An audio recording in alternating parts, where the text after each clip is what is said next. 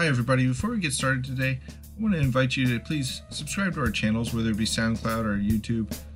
Hit that notification bell so that you receive notification of when new content comes out from us.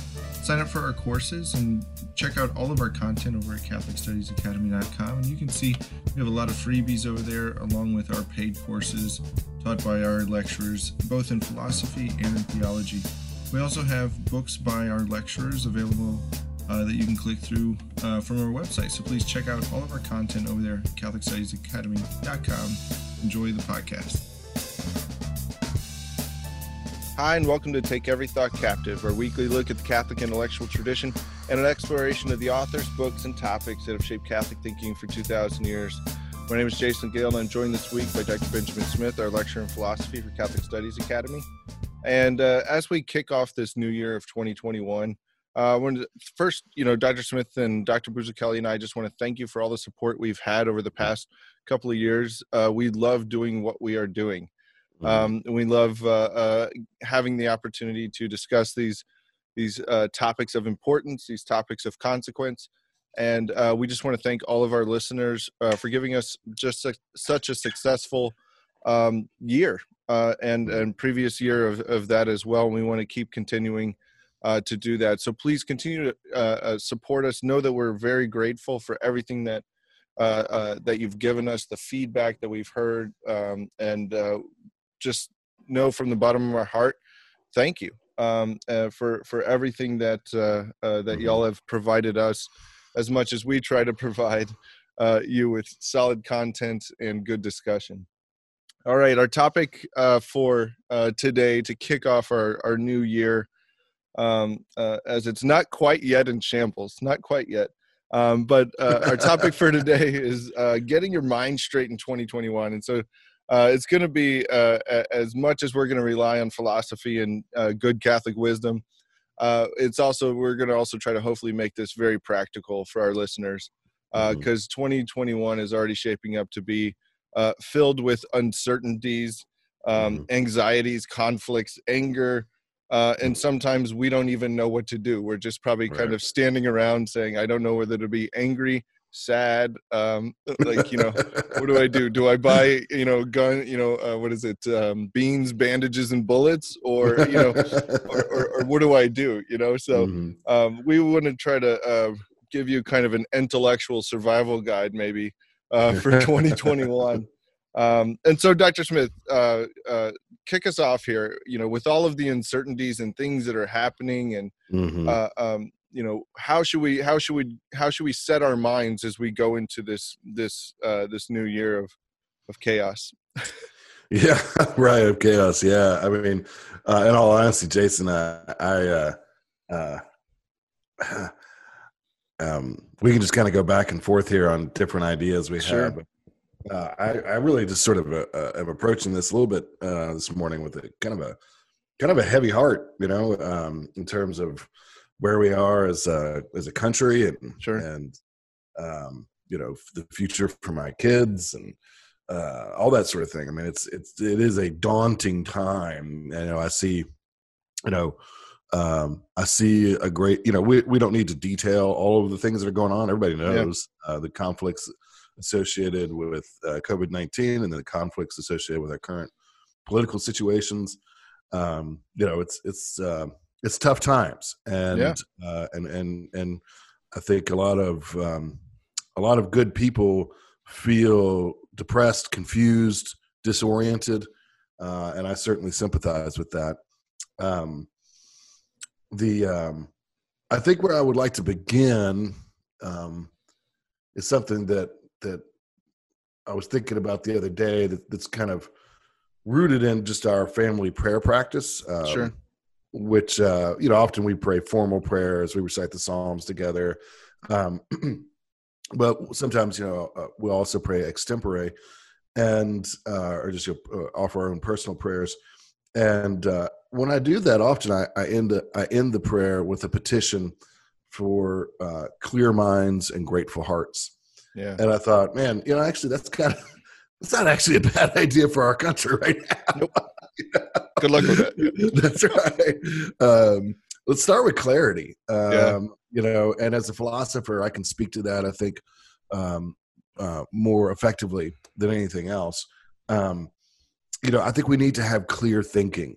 Right now, there's so much confusion. We talk about Jason, the darkening of the intellect, based on original sin.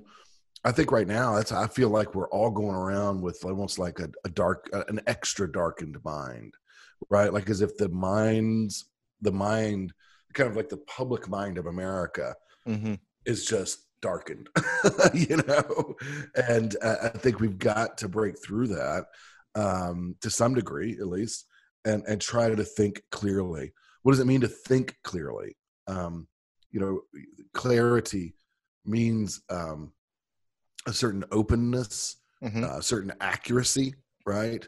A lack of fog, a lack of distraction, focus, those sorts of things, right? Yeah. And I think the most effective way to get back to clarity is to get back to simplicity, is to simplify, right?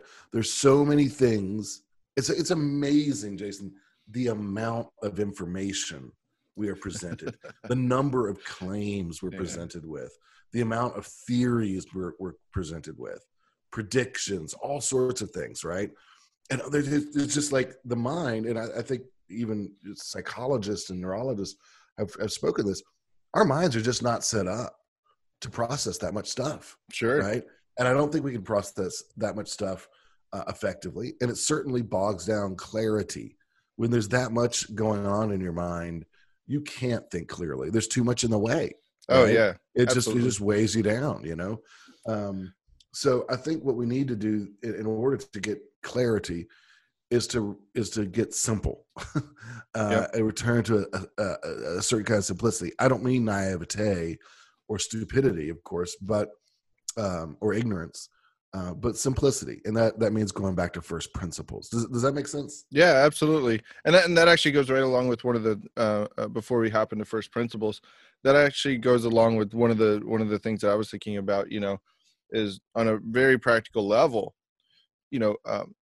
When we look at just everything and everybody in the world, that's great, and we do live in this society that does have this kind of global outreach and connectedness, but God has not said to you, Dr. Smith, you're going to be responsible for the people on the globe, and I'm not going to give you too much, just the people on the globe. Like, no, God's given you a very specific set of people that is going to be influential on your judgment. Right. So same with me, I'm not going to be responsible for the jerk in high school that's posting a bunch of commie stuff on Facebook. Right. I'm going to be responsible for my wife and kids, That's right, and so I think, for, when you say simplify, one of the first things I think we could do is, think and bring this to your prayer, bring this to your, to your meditation and discernment, that, make a list. Who are the people that God has placed into my care? If you're a catechist, well, that's going to be your students too. It's going to be your wife, your kids, your mother, your father, your siblings. Right. It's a very small group of people. It's, and most of them, guess what? Are not online. That's not where that's not where your interactions with them are going to happen. Except for us here on Take Every Thought Captive. Yeah, that's right. We want you to stay with us. But seriously, look at the ones that God has placed into your immediate care, the ones that you're going to be held accountable for at your judgment. So you have your quote unquote audience. You have the people that you have your responsibilities to. That's a good place to begin. That's a good place to begin to simplify, is to say, okay, well, who are the ones towards which I am going to be acting in this way and stuff. So, but when we get into that acting, we are going to need some first principles. Sure. So how do we then set our mind to begin to go? Yeah, so I think, when you think about first principles, these are foundations, foundational beliefs, foundational ideas. You could put it that way. I think, there are several different ones you could start with, but one very practical one is to always return to the question of the ultimate end. Yeah. To know God, right? To know God, to serve God in this life, and to enjoy Him forever in the next. Is a way of putting it, right? To glorify God, right? God is our ultimate end. Our relationship with God, our glorification of God, our service to God, our enjoyment of God, and in eternal life. Right? Yeah. That is our ultimate end, right? This life. And that's not a cheap throwaway. That really is our ultimate end. And when I teach that in different settings, one way I try to bring this out is to say, if you're achieving that ultimate end during your life, and you're in the lowliest and most humble and most ridiculed position, right? Yeah. Say you're something like a janitor, right? Yeah. But you're living for the ultimate end, and you're achieving that ultimate end, you're progressing that ultimate end, you're successful. Yeah. Right. That, like, you're winning. Yeah, like that is the and you get your kids there too, right?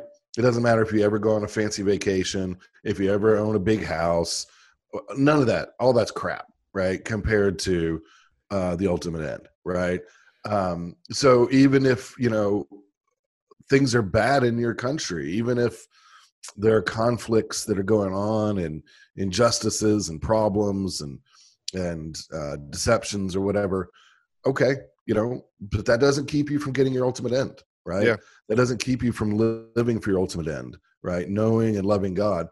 So that's not, let's say, just pie in the sky. That if your ultimate end is God, there should be a certain detachment that you have to the circumstances of your life, right? That is, you're not defined by the circumstances of your life, your country, your culture. You're defined by your ultimate end, that I'm living for God, and that can't be taken from me. Yeah. Right? Yeah. I mean, we just celebrated the feast of Saint Andre Bessette, who he became a saint, recently, like 2010, I think, like that. He was a porter, and he did laundry. I think he was like a sacristan too. Like those were essentially his duties. Now he's a saint, and I mean, he's he performed so many different miracles and things, but he wasn't, he had simple duties, and he did them with great joy and love and holiness. That's right. And God was able to use that as an instrument, in this case, for the world to see, but which is probably not going to be your case, but it's not, not everything is for the world to see. It's again for those that God has placed into your care. Yeah. And think about having an audience, at the end of the day, right? I would say we have almost we have an audience in this life, but another way to think about it is we have an audience of one, right? Yeah. It's God, right? Or is it three? Three. No, I'm joking. I got you. But pretty good audience. I mean, at the end of the day, we do everything before the face of God, and that's pleasing Him. That's what matters, right? And everything else, it matters. I'm not saying other things aren't good or important. They are, but they're good or important ultimately because of their ordination towards God, right? Right. And so we need to always have that ultimate end in perspective. That God alone, right, is our ultimate end. The other first principle I would say is that this is again a kind of a practical first principle, but it involves the speculative intellect as well. Sure. Which is that truth matters, right? That is, that truth, right, is our good, right? Yeah. Right. And that cuts across a lot of things, right? Certainly we need to try to make our thoughts true, right? We need to think truly. Mm-hmm. That means thinking according to reality. And often that means not thinking with our passions. Okay. But that's not the spirit of 2021, Ben. What if we've learned one thing from 2020? It's act on your passions and nothing else. Blind passion. That's right. We left our reason at the last rest stop. So. That's right. Onward. I want to say, thinking and feeling are not the same. Yeah. Right. And I'm not saying that emotions don't matter. Emotions are wonderful things. Life would be very boring without them. Yeah. But at the same time, emotions must not rule. If there's one universal lesson of classical philosophy, right, it's that reason is to rule, not passion. Yeah. And so, while it's good to have passions, it's wonderful that we have them and we experience them. We need to let our reason rule us, and that means we need to look at reality. And sometimes, I get it, that takes a lot of discipline, right? And focus, and again, a willingness to detach from our feelings. Well, I think a key point there is, for our listeners to understand, when we say detach from our feelings, we mean that, the virtuous man is not the one who doesn't feel. In fact, the virtuous person is one that feels very deeply. Sure. And you'll find, people that are virtuous, they're full of passion, right? Sure. But they're full of passion about the right things in the right way, because they've gone through like you said, the discipline of thinking clearly through these things, right, and trying to align their passions with what is true, good, and beautiful. And when those passions arise that are not aligned with that, then they can set those aside. And that's what you mean by being detached. It doesn't mean that we go around not feeling, but that we go around feeling about the right things. Sure. Yeah, to the right degree. And what makes a feeling good or bad, like a passion about, you said, like passionate feelings about the true, the good, and the beautiful. Well, it's our reason that lets us know, right? Yeah. What those are, right? So, I mean, you're right. We don't, by detachment, I don't mean the abolition of passion, right? Or destruction of passion, but certainly the subordination, right? That is that reason needs to. I mean, that passion needs to be subordinate to reason. Yeah. So like in our thinking, we need to really think truly. Socrates in is a great example of this, I believe, in the dialogue, the Gorgias. Yeah. One of my favorite dialogues. I enjoyed teaching many times. In there, he has a long argument. If you ever read any of the dialogues, long arguments, but he has a little. It stops in the middle, and he has a little aside, almost, right? Yeah. Where he stops the argument and he says, Gorgias, I don't know if we should continue this discussion. And Gorgias says, well, why not? And he says, well, I want to know first whether or not you are a man like I am. And he says, well, what is that? And Socrates says, I would rather be shown that I was wrong when I am wrong than win and continue in my error. Yeah. Right. And I think that's right on. Right. There's a kind of, I think in class, sometimes we call it Socratic humility, which Socrates doesn't always come off as humble, but kind of Socratic humility where what matters is in our arguments, in our clashes, is that the truth comes out, not that I would. Right. And that's kind of hard, especially when, the thumos, that sense of pride and spiritedness starts to rise up in us. We want to kind of smash our opponent. But what we need to try to remember is truth, right? Yeah. Reality, right? And that goes both, I think, for our thinking and our discussions, as well as our behavior. We need to act in accordance with the truth, right? So we need to, think truly and act truly in that. And truth is something that is distinct from you and the other person you're talking about. That's right. Or talking to, right? That's right. So I mean, as much as you're trying to get the person in front of you to understand and realize the truth, it's not this your truth, my truth thing. It's truth. It's true. We're trying to get at truth, and then and you can come from that, And you might want to have to recognize that maybe you don't have it. Yeah. The truth is outside of us, including me, right? Yeah, exactly. I might be wrong. Right. It's a weird thing to say. Yeah. I don't think we're almost never told to say that, right? But I might be wrong, right? About many things. So there's a lot of other first principles we could deal with here. I just wanted to give you two examples that I think, is one is just remember the ultimate end. The ultimate end is knowing God. And second, remember that truth matters, right? The truth is our good, right? So I think if we can focus on those two ideas, that, and along with others, I would include, serving the common good, that life isn't worth living without friends. It's an old Aristotelian principle, right? It's a wise one, yeah. Yeah. That God is in control in terms of providence. I'm not going to, that's one, we kind of as Christians kind of throw that around lightly. Sometimes that God is in control, but really, like you and I have had, I don't want to belabor it because we've had several podcasts dedicated to the idea of divine providence. But that's another one. Just keep that in mind. Like that should frame the way you look at yourself, the world, and history, and present events, right? That this is all part of God's plan, right? Right. And then go read the story of the Vendée, and you'll be fine. Just kidding. Yeah. Read it. It's a great story, but actually, my reading plan had shifted the other day to Ecclesiastes. That's what I've been focusing on reading the last couple of days. Vanity, vanity, all is vanity. Anyway, so that's awesome. Yeah, and I think so much of that also goes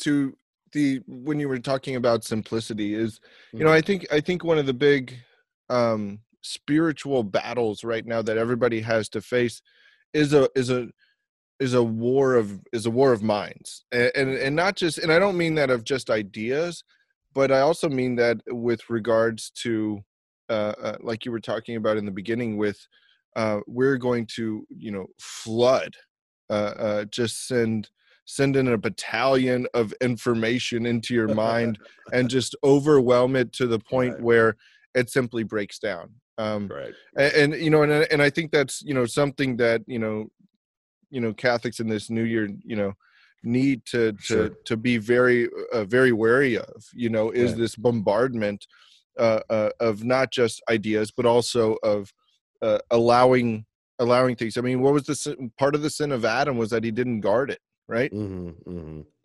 wasn't necessarily, or it was that he ate of the fruit of the tree of good and evil, but he also did not guard, the serpent got in somehow. And I think it's similar to the war going on with minds now. We have to be on guard for that. Right. And so one of the things that I think that's huge in this is, especially for Americans, we're obsessed with statistics. So one thing that I think is important to focus on in 2021 with regards to keeping a sane mind and a holy soul is to focus on quality, not quantity. Throw your statistics out the window. It doesn't matter how many articles you consume or how many posts you make or things like that. But and the thing is even Saint Francis de Sales, even a lot of the spiritual masters, when they talk about prayer, the quality of the prayer is way more than the quantity. Now, if you're able to up both, well, God love you. That's awesome. That's what we should aim for, and we should have spiritual goals in that way. But I think that focus on the quality of our prayer life, even if it's small, again, there's beauty in simplicity, and there's humbleness in simplicity. And I think also that that quality will serve the peace of the soul. In this time. Yeah, absolutely. Yeah. And so, I think one of the things maybe, for 2021 is, how can we keep, how do we keep the peace of our soul during this time? What do you think about, or what do you try to do with regards to just maintaining a peace, especially when everything is uncertain? I mean, I think, peace of soul, I think is very important. I think peace of soul doesn't mean inaction. It doesn't mean that you're not engaged with things. It just means that you are engaged with clarity and a stable, well-rounded kind of soul, right? Yeah. Right? That your soul has its priorities right. It's well ordered, and you engage from that perspective. Also, you have your priorities right. You're loving God, you're loving your family, all those sorts of things. Two resources that I find really useful. It's kind of maybe a little surprising. Late classical philosophy. Yes, that is surprising.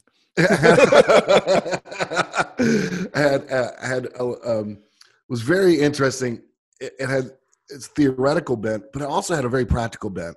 Yeah. And two different schools of philosophy that I think are useful actually are skepticism and stoicism. Now, they were opposed to each other, and I'm certainly not by any stretch a radical skeptic. But there are some things about skepticism that I think are useful, or I would say a moderate or healthy skepticism. Sure. Okay. The skeptics actually practiced skepticism because they believed that vice and anxiety and strife arose from dogmatism. That is, believing that you know with certitude that which you do not know with certitude. Right? You know what I mean? Like ignorant certitude. Or passionate ignorance, right? They would say it was a real vice.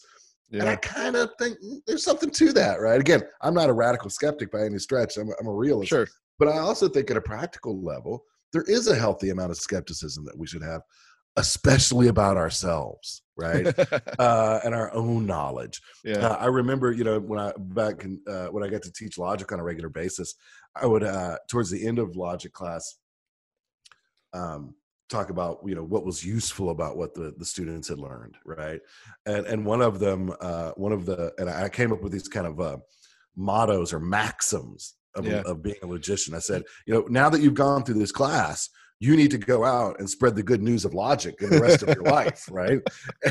And you need to overcome one of the greatest errors of our society, logophobia.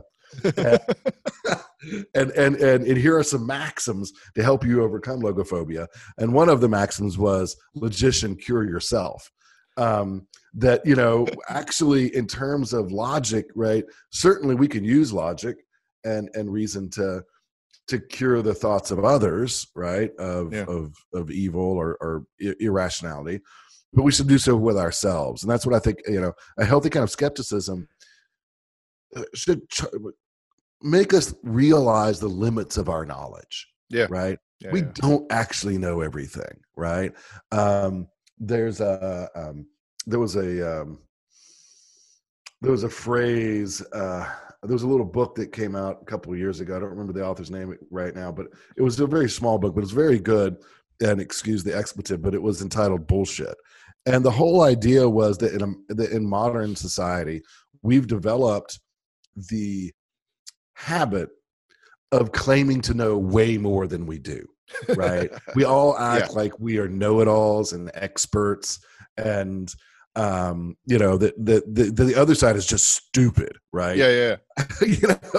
And a lot of that's based on BS, frankly, right? Like we're BSing, we're just making stuff up, exaggerating, etc., right? And we just need to stop it, right? It just got to stop. We've got what we need to do is to recognize and say the limits of our knowledge. We don't know everything, right? If you think about your own data set, it's always limited, right? And that doesn't mean we should say that there are no certitudes. I think there are certitudes. I actually think that where we get certainties in principles and universal truths, it's when we move to contingent and particular things that people get so adamant about that actually there is more uncertainty, okay? And I think, I would just say check yourself, like slow down. I don't know the number of people I know who say, "Oh, I've researched such and such." I'm like, "What did you do? Like 10 Google searches?" That's not research. I went through 4 pages of Google. Like that's not research. It's Googling. I'm sorry, you were going to say something, Jason. Yeah, I mean, it's just and this certainty about uncertainties. If somebody, a good way to spot it, I'll say this, and this could be a helpful tool if you're out and about, even within yourself. Mm-hmm. If you have to make the claim out loud to somebody, well, that's it's just true. That's well, that's a proven fact. Well, okay, if you have to say that, you either have to show that it's a proven fact. You can't just state something, and the same within your mind. And this is where I think, like the skepticism comes in. Okay, I think this is true. Okay, well, prove it to yourself.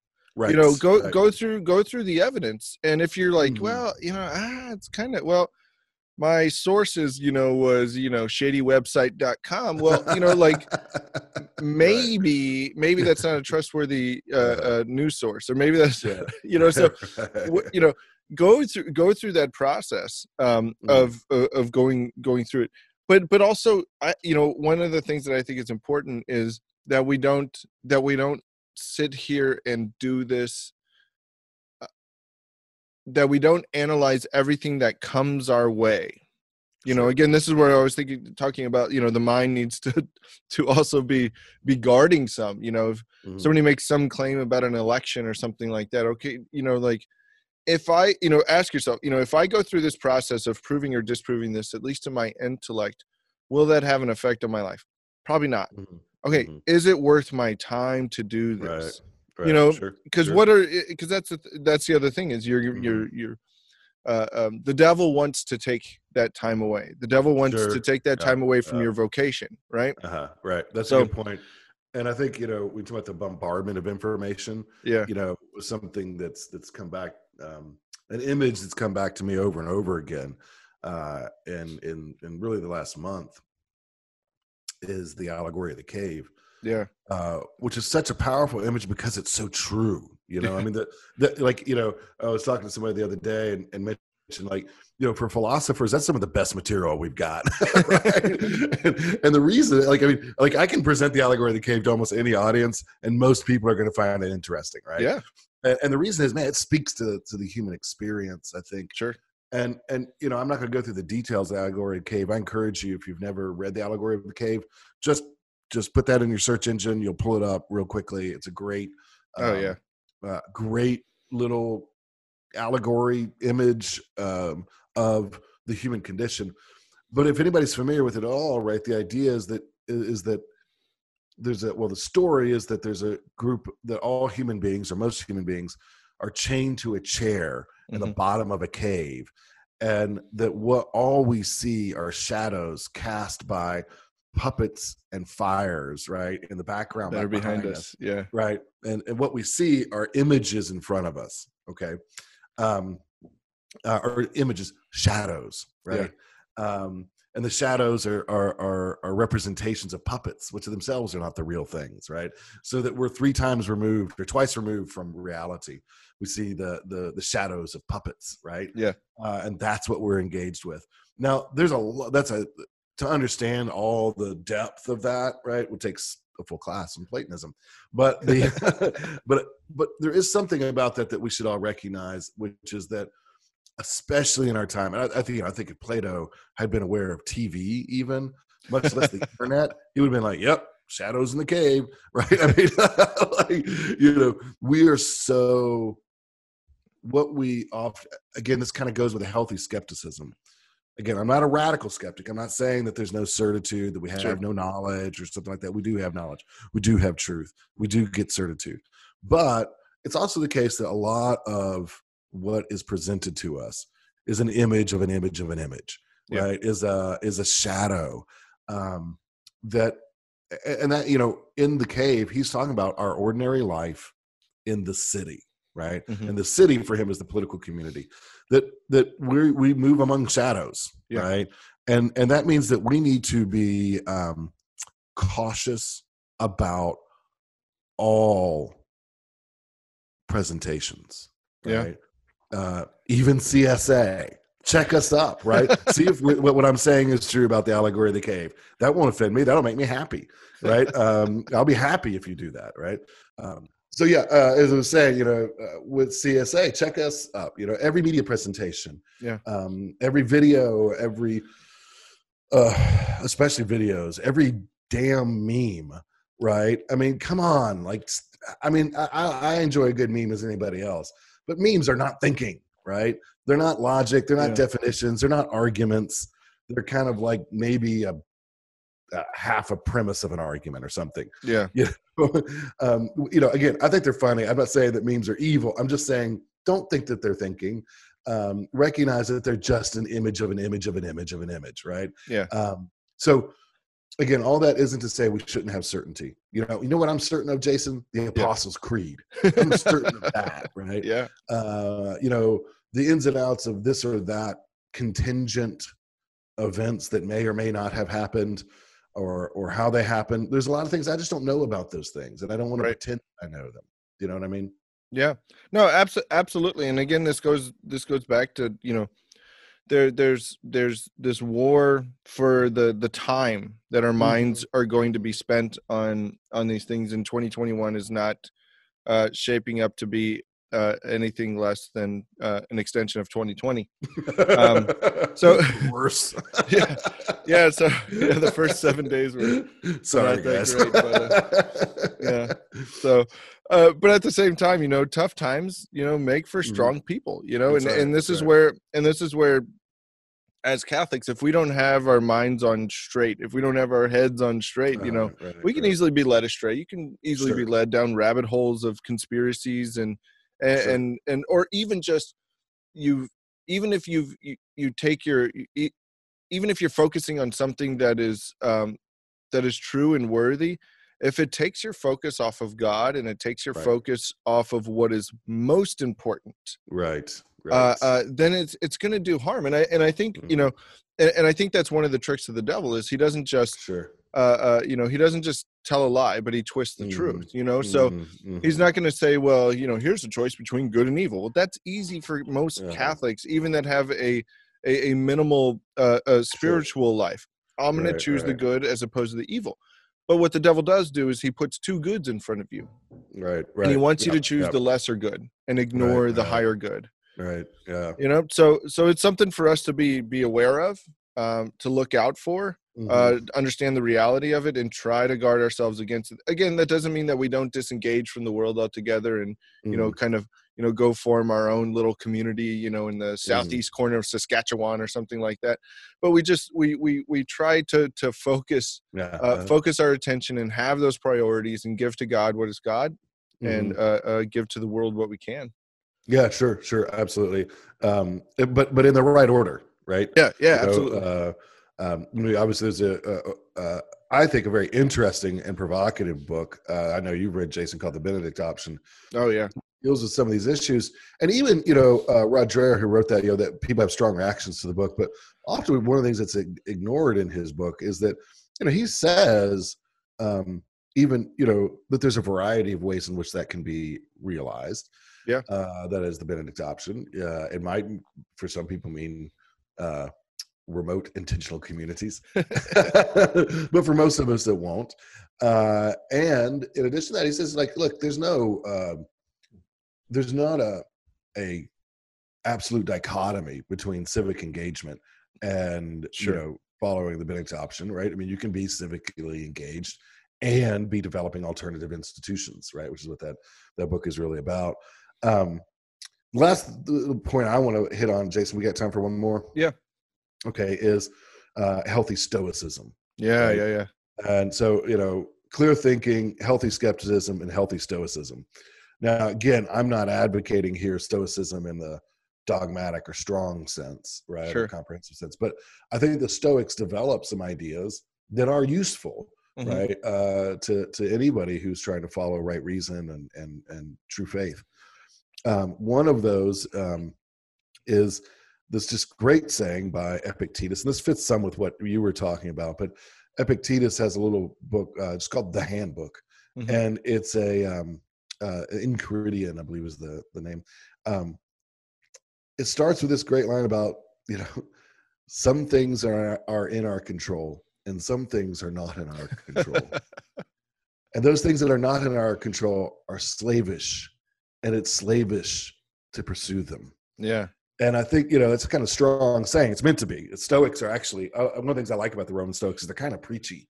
They're trying to get your attention, Sure. And so they use, strong language about things sometimes. But, there are just a lot of things outside of our control, right?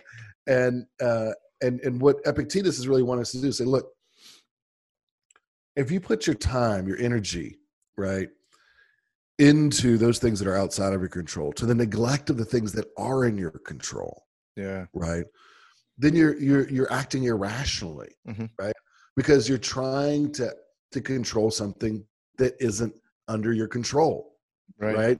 And your feelings about it, your anxiety, your anger, your tweet, your email, etc., about that thing that's not under your control doesn't change that fact, right?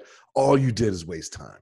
Yeah. You're just going to drive yourself insane. Exactly. Yeah. Man. Instead, focus on what you can control, right? Yeah. And act well there. See, that's where virtue, that's where you have the actual possibility of virtue, right? Yeah. That's where you have the actual possibility of bettering the world or serving your society, right? One of the things I think about with my children is that in raising them, of course, I just get a lot of joy out of my children, for sure. But one of the aspects of being their father is thinking that I'm raising them, and I have a duty to raise them as good citizens, right? I'm not raising them just for themselves, for me. I'm not even raising them just for themselves. Sure. I'm raising them for everyone else, right? And so one of the best ways I serve the community, and this sounds weird when I say it, is I serve the community by trying to be a good father, right? Yeah. And that is a real way, yeah, of serving the community, because it's under my control and it's effective. Now, all parents know no parenthood is going to guarantee outcomes. Yeah. But that's a place where we can have a real impact. And the thing I'll add to that is no statistic that your favorite group takes a poll on, no church survey is going to be able to recognize that.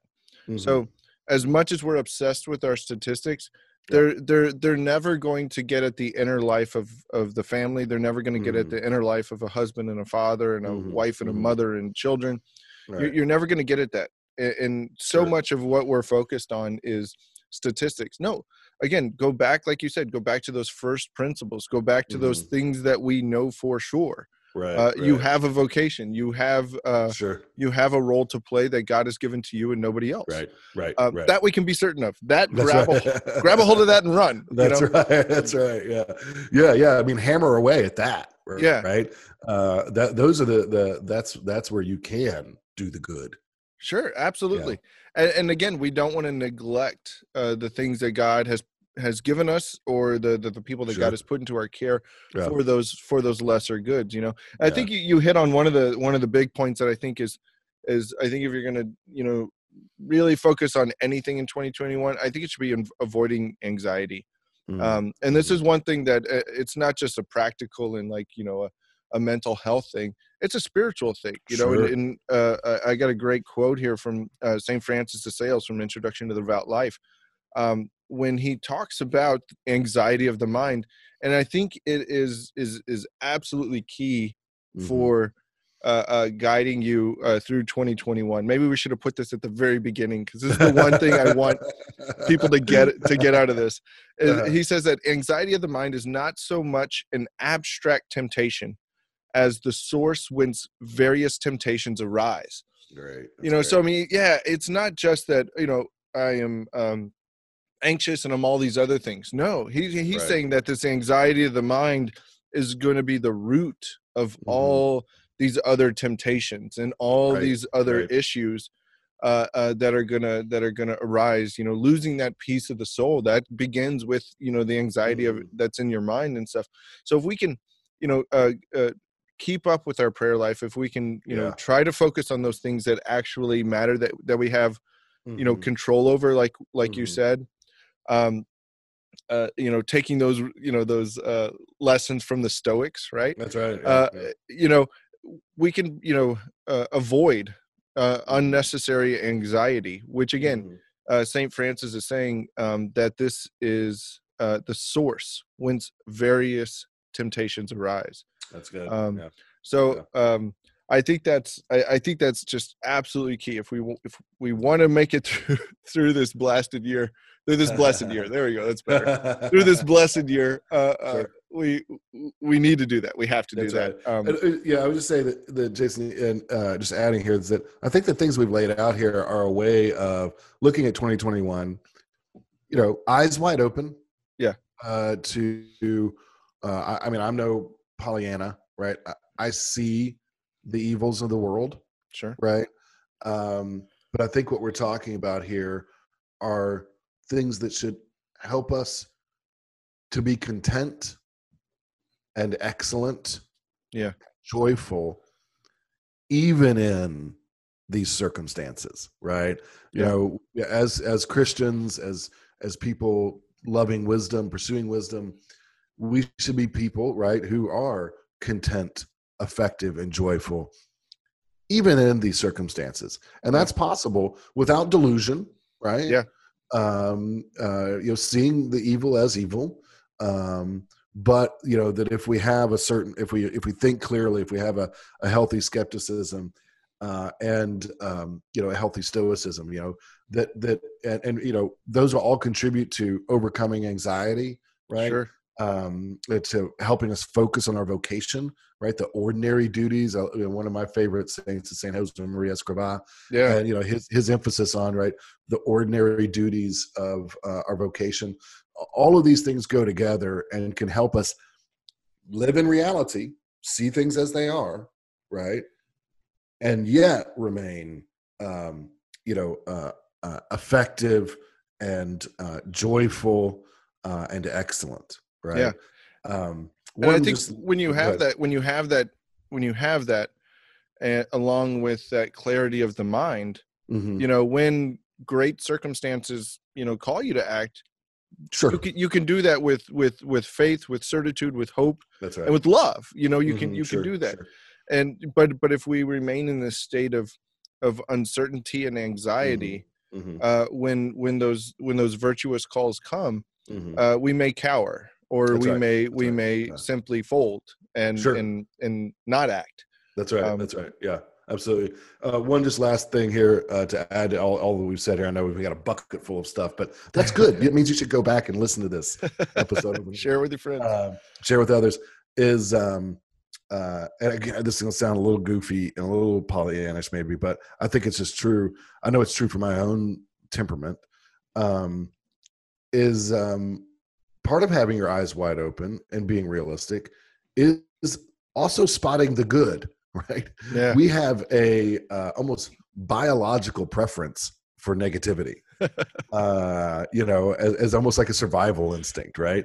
And we have a bias towards the negative, and that actually can cause you to think inaccurately. Yeah. Do you follow me? Right. Oh yeah. If you're only seeing the negative, then that's not the whole picture, right? And in so many conversations in the last month or so I've tried, like, you're not seeing the whole picture, right? There are other things here. And the way I like to talk about this, and again, this sounds a little goofy, but I think it's true, is gratitude, right? I mean, it is exercising gratitude. See also, I'm not saying don't see the evil. See the evil where it is evil, but see also the good that divine providence has placed in your life. Yeah. Right. That is also part of the picture, right? That your life is probably full of good things if you'll open your eyes, right, and embrace them. Absolutely. And the more, and the thing also is with God's grace, with that gratefulness and the focusing on the good, it actually becomes easier to spot what is bad, and what is evil. And when we're not focused on the good, you can have things in disguise and focus on things that are not necessarily bad or evil, or just be mistaken. So no, I completely agree with you. Well, I hope our listeners, I hope we've given you some things to think about and some practical points to take away to really set your mind straight, to focus on the things that matter, and also to think about the things that we can control, the things that we are responsible for, and most importantly, to turn our mind toward God in the times of uncertainty. Know that He, there's great truth to the little nursery rhyme, right? He's got the whole world in His hands. So there's providence is there. He has gone before us, and He goes with us. And it's important for us to keep that in mind, and don't let the world destroy your peace. That's what the devil wants. And we just want to encourage you with good Catholic wisdom and the tools of philosophy to help you do that. So in the new year, we're going to be rolling out all sorts of new content. And we hope that you stick with us, stay along for the ride. We're excited. And we just want to thank you for everything that has happened over the past couple of years with Catholic Studies Academy. And so if you haven't already, check out all of our content over at CatholicStudiesAcademy.com. Until next time, God bless.